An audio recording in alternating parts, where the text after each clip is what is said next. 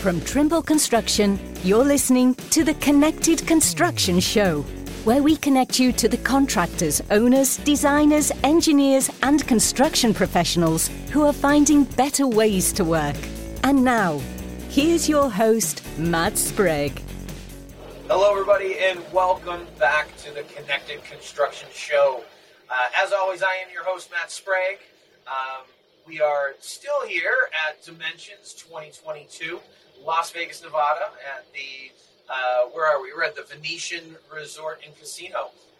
Super excited to be here and super excited to have my guests, Frederick and Kevin. Thanks, you guys, so much for joining the show. Thanks for having us. Thank you. So, tell the audience a little bit about yourselves. I won't do the injustice of trying to introduce you. You guys will do it better than me. Tell us who you are, who you work for, what your title is, but more importantly, how you get to be where you are today. What's been your path through the industry? So, who wants to go first? Sure. I'll go first. My name is Kevin Andrews. I'm the Strategic Marketing Manager for Trimble Autonomy, which means my current role is helping a bunch of different groups within Trimble organize their long-term plans around autonomous technologies and product development. My background is in navigation engineering. I have an engineering degree from the University of Calgary.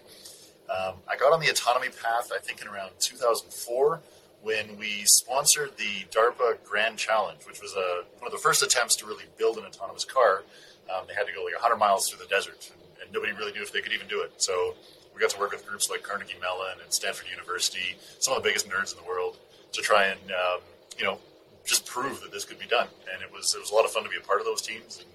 And obviously the technology worked eventually. I think about the third try, they finally got it working. And yeah, we just kept it going. We got into industry, we got into farming and ag and all kinds of different stuff. And here we are, just keeping it going. Yeah, the applications are endless. And that's what we're going to talk about today. Definitely. It's a lot about autonomy. But Frederick.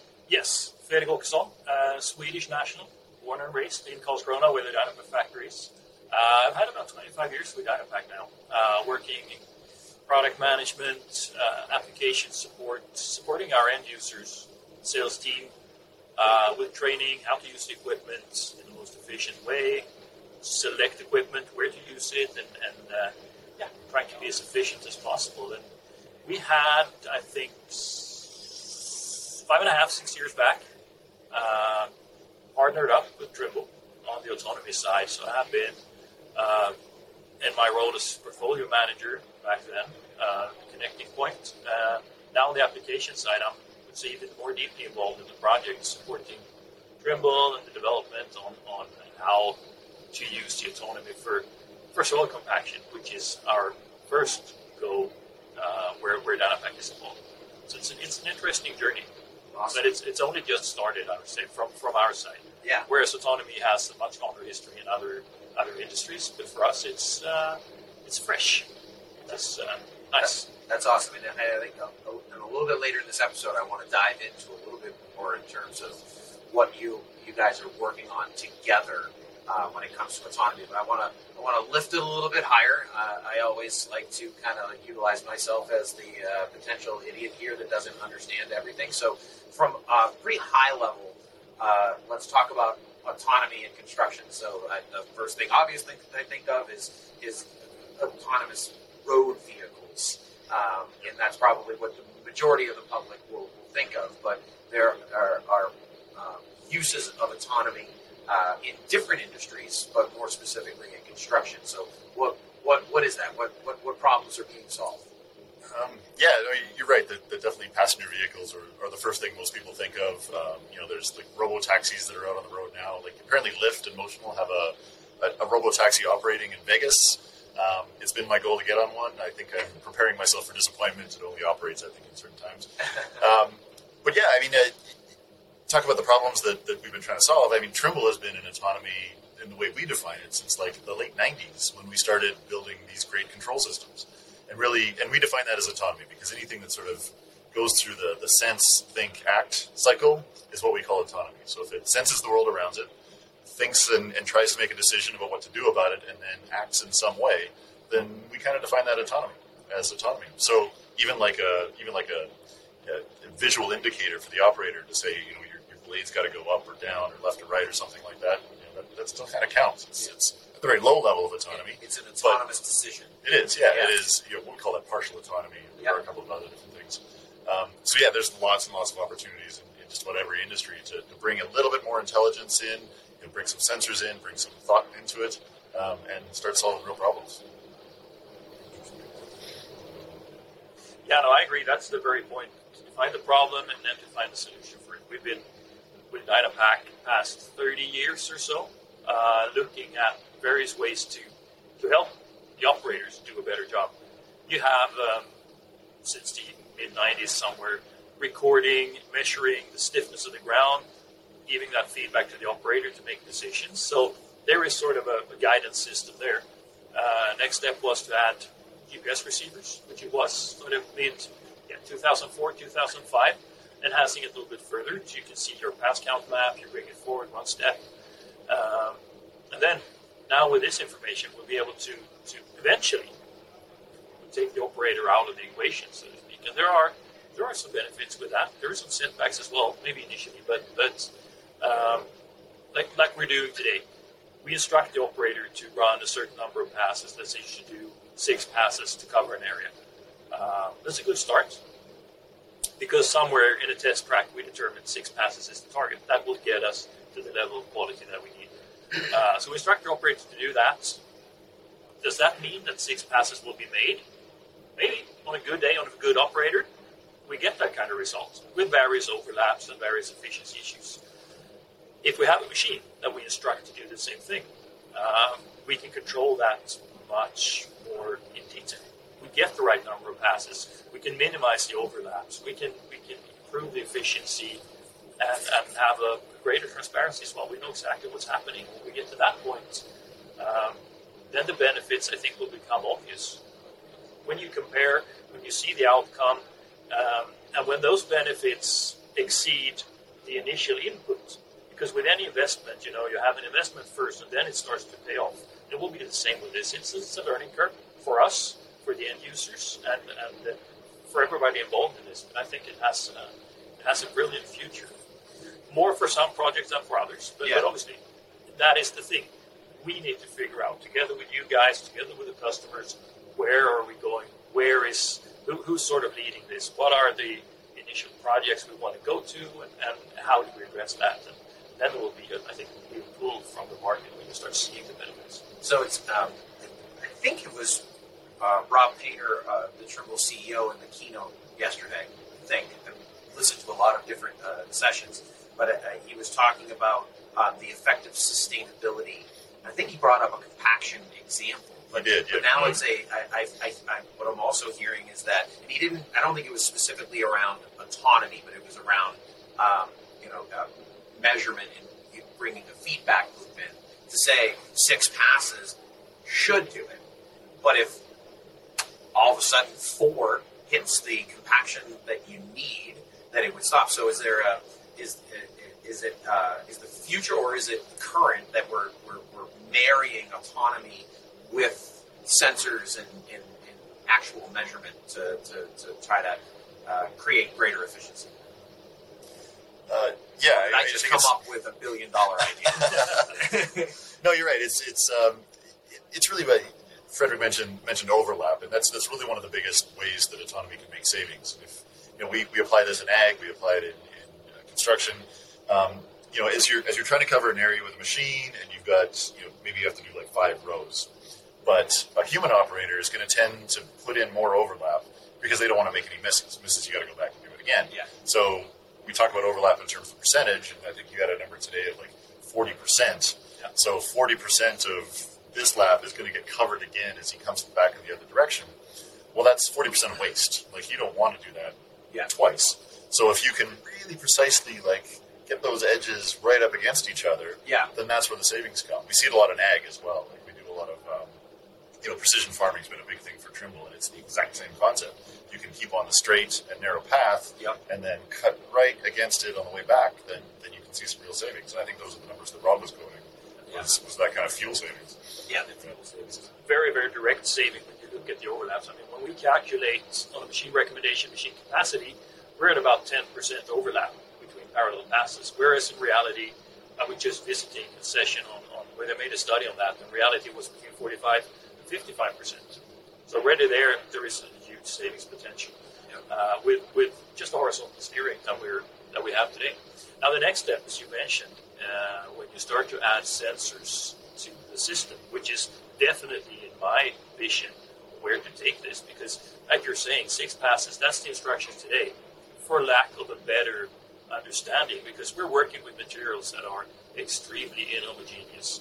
And just as you said, 6 passes is not the universal solution. It's the best thing we can do today. But maybe it should be 3 passes here on low amplitude and 2 passes on high amplitude over there. Yeah. And then another few perhaps to cover it off. And when the machine has the sensors and the algorithms to decide on that, then we get to the next, or maybe the level after that. And then the efficiency gains will be even higher. And of course, making every pass count. I think that's going that is in the US for the asphalt works. But it's just as important for the soil works. And running with diesel, yes, there is cost saving if you reduce the number of passes. If we go to alternative fuels, you might have to optimize in order to get the working hours out of the machine. The waste becomes so much more expensive that you really have to optimize to get it running. And those tools, these kind of tools, will take us there eventually. So is it also a schedule impact in terms of, if I'm not an expert in compaction, but if a compaction project is going to take 20 hours to complete, you're able to, obviously, there's no operator that needs a break. It can continue to roll. It can go throughout the evening and be done in the morning. Yeah, there's a couple of different ways where you get that kind of savings. One is if you know you're going to be able to precisely execute your plan, then you can budget for it more precisely. You don't have to put as much waste in your estimates. Yep. Right? Because if you know, okay, it's going to take us 10 hours, but it's a human operator, so plus or minus 2, well, I got to account for that. But if it's going to be a machine, it's going to be 10 hours plus or minus 10 minutes. Then you can really get your budgeting down, and you can do that sort of thing really well as well. But the other interesting anecdote I heard somewhere along the path was just not using the machine when you don't need it. So a human operator, if they're done, but they've still got like another 20 minutes in their day, they'll just keep going because they don't want to seem idle. So they're burning gas and they're compacting areas that don't need to be compacted just to look busy.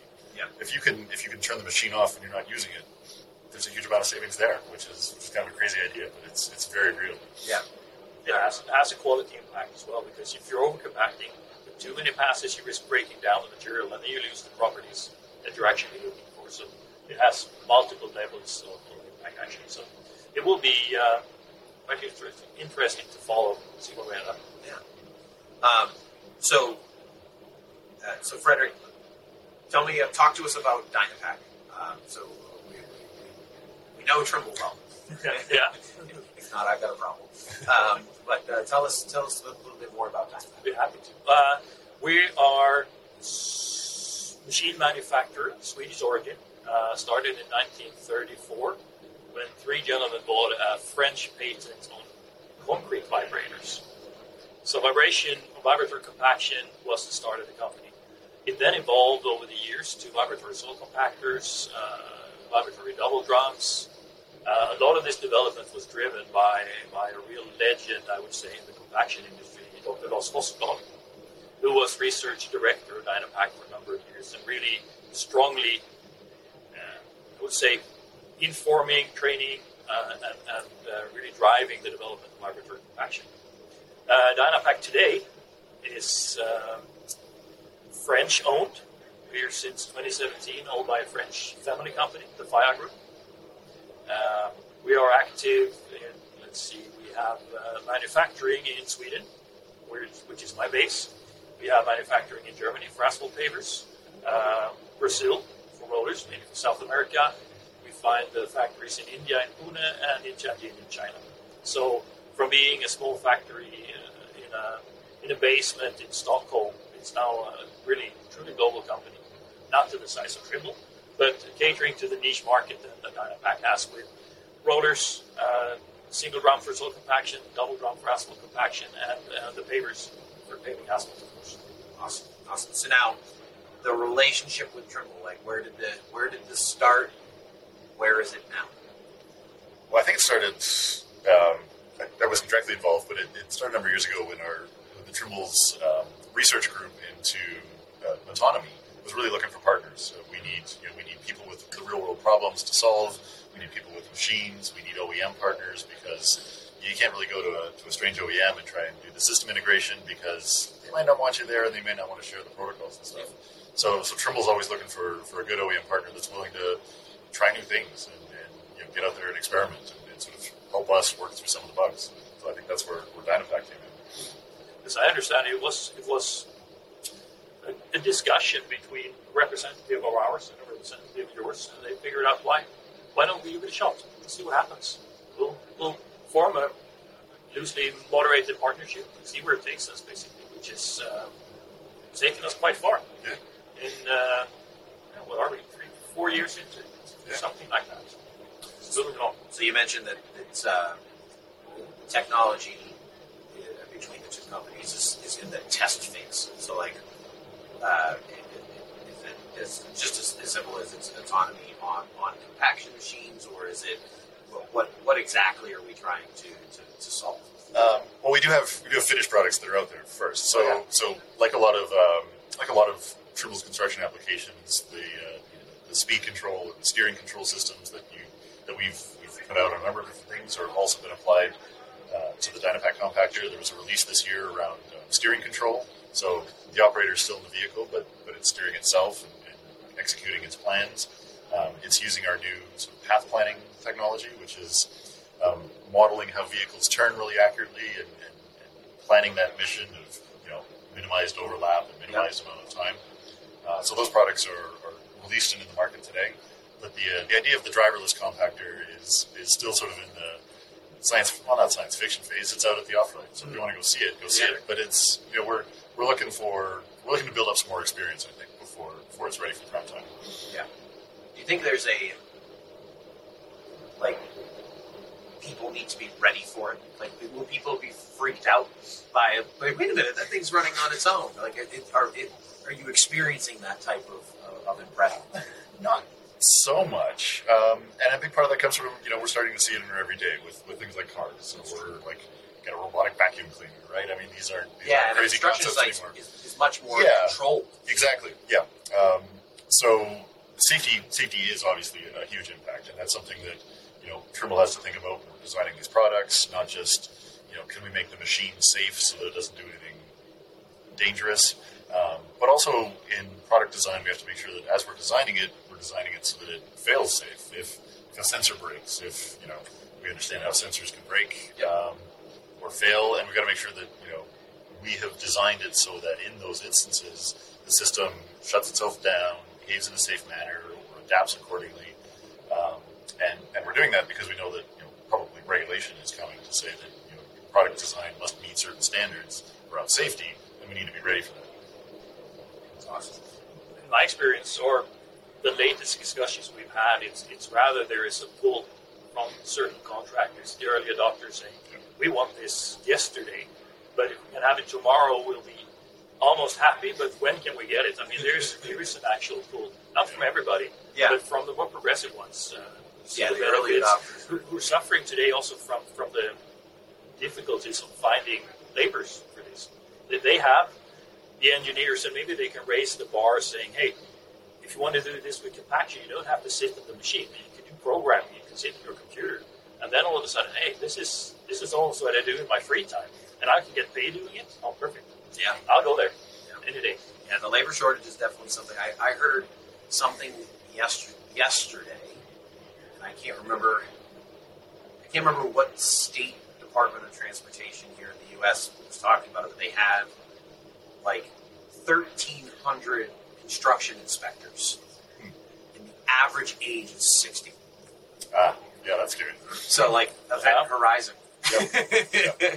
And we've certainly seen in the last few years that people that were reaching retire age or thinking about retiring, COVID kind of made the decision for them in a lot of cases, and they thought, okay, this is a good year to get out. So we are seeing that big baby boomer generation finally go into retirement, and the number of people that are coming up just the demand is growing. We always need more stuff. We always need more things constructed. We need more food. We need all kinds of stuff. But the people that are coming up, it's not as big a generation, so they have to do more with less. Yeah. And they're going to need technology. And the good news is they love technology. I mean, the generations that are coming up are so familiar with this technology that they trust it. They trust it more than we do, I think, in a lot of ways. Maybe more than they should sometimes. Well, awesome. So here's the last question that I promised. So everybody that's watching or listening, so I'm going to be fair to them in that I only asked them this question right before we started recording. But what is your motto, or what is a motto that you've heard that you find interesting as a means to live by? Sure, I would say, very particular to this autonomy journey that we're on, the future is hard, don't go it alone. We need partners. We need partners, OEM partners like Dynapack. We have research partners, supply partners, technology development partners. Trimble Venture is out there investing in new partners that may come along in the future. Yeah. So I think that's a big thing. It's building up that ecosystem. Yeah. I like that. Frederick? I was On the spot. struggling a bit with this one, but I came up with what I think is my motto more personally. That is work to live rather than live to work. Stay balanced. Make sure you get to do the things you want to do. And I've been fortunate enough. I've been traveling pretty much all corners of the world, 25 years with Dynapack. Extremely stimulating. The good thing is, Karlskrona, where the factory is, it's like a 70,000 people town. So when you get back there, you can relax a little bit. Vegas, to me, is not very relaxing, but when you get the balance between that, you get to experience the world. Yeah. Come back to a small town and have that as your base. That's a perfect way for me to balance my work life and personal life. Yeah, no, I love it. It's the love what you do when you don't work a day in your life. Yeah, exactly. Yeah. Absolutely. And with Vegas, I mean, the one exception here is this booth. It shuts the rest of the city out. So it's very nice. Yeah. Well, guys, thank you so much for joining me. I really enjoyed this conversation. Thanks for having us. Autonomy. Thanks for the opportunity. Yeah. It's been great. So, and everybody out there listening, watching, thank you very much. And until next time, stay connected. Thank you for joining us for this episode of the Connected Construction Show. For more information, visit us at connectedconstructionshow.com.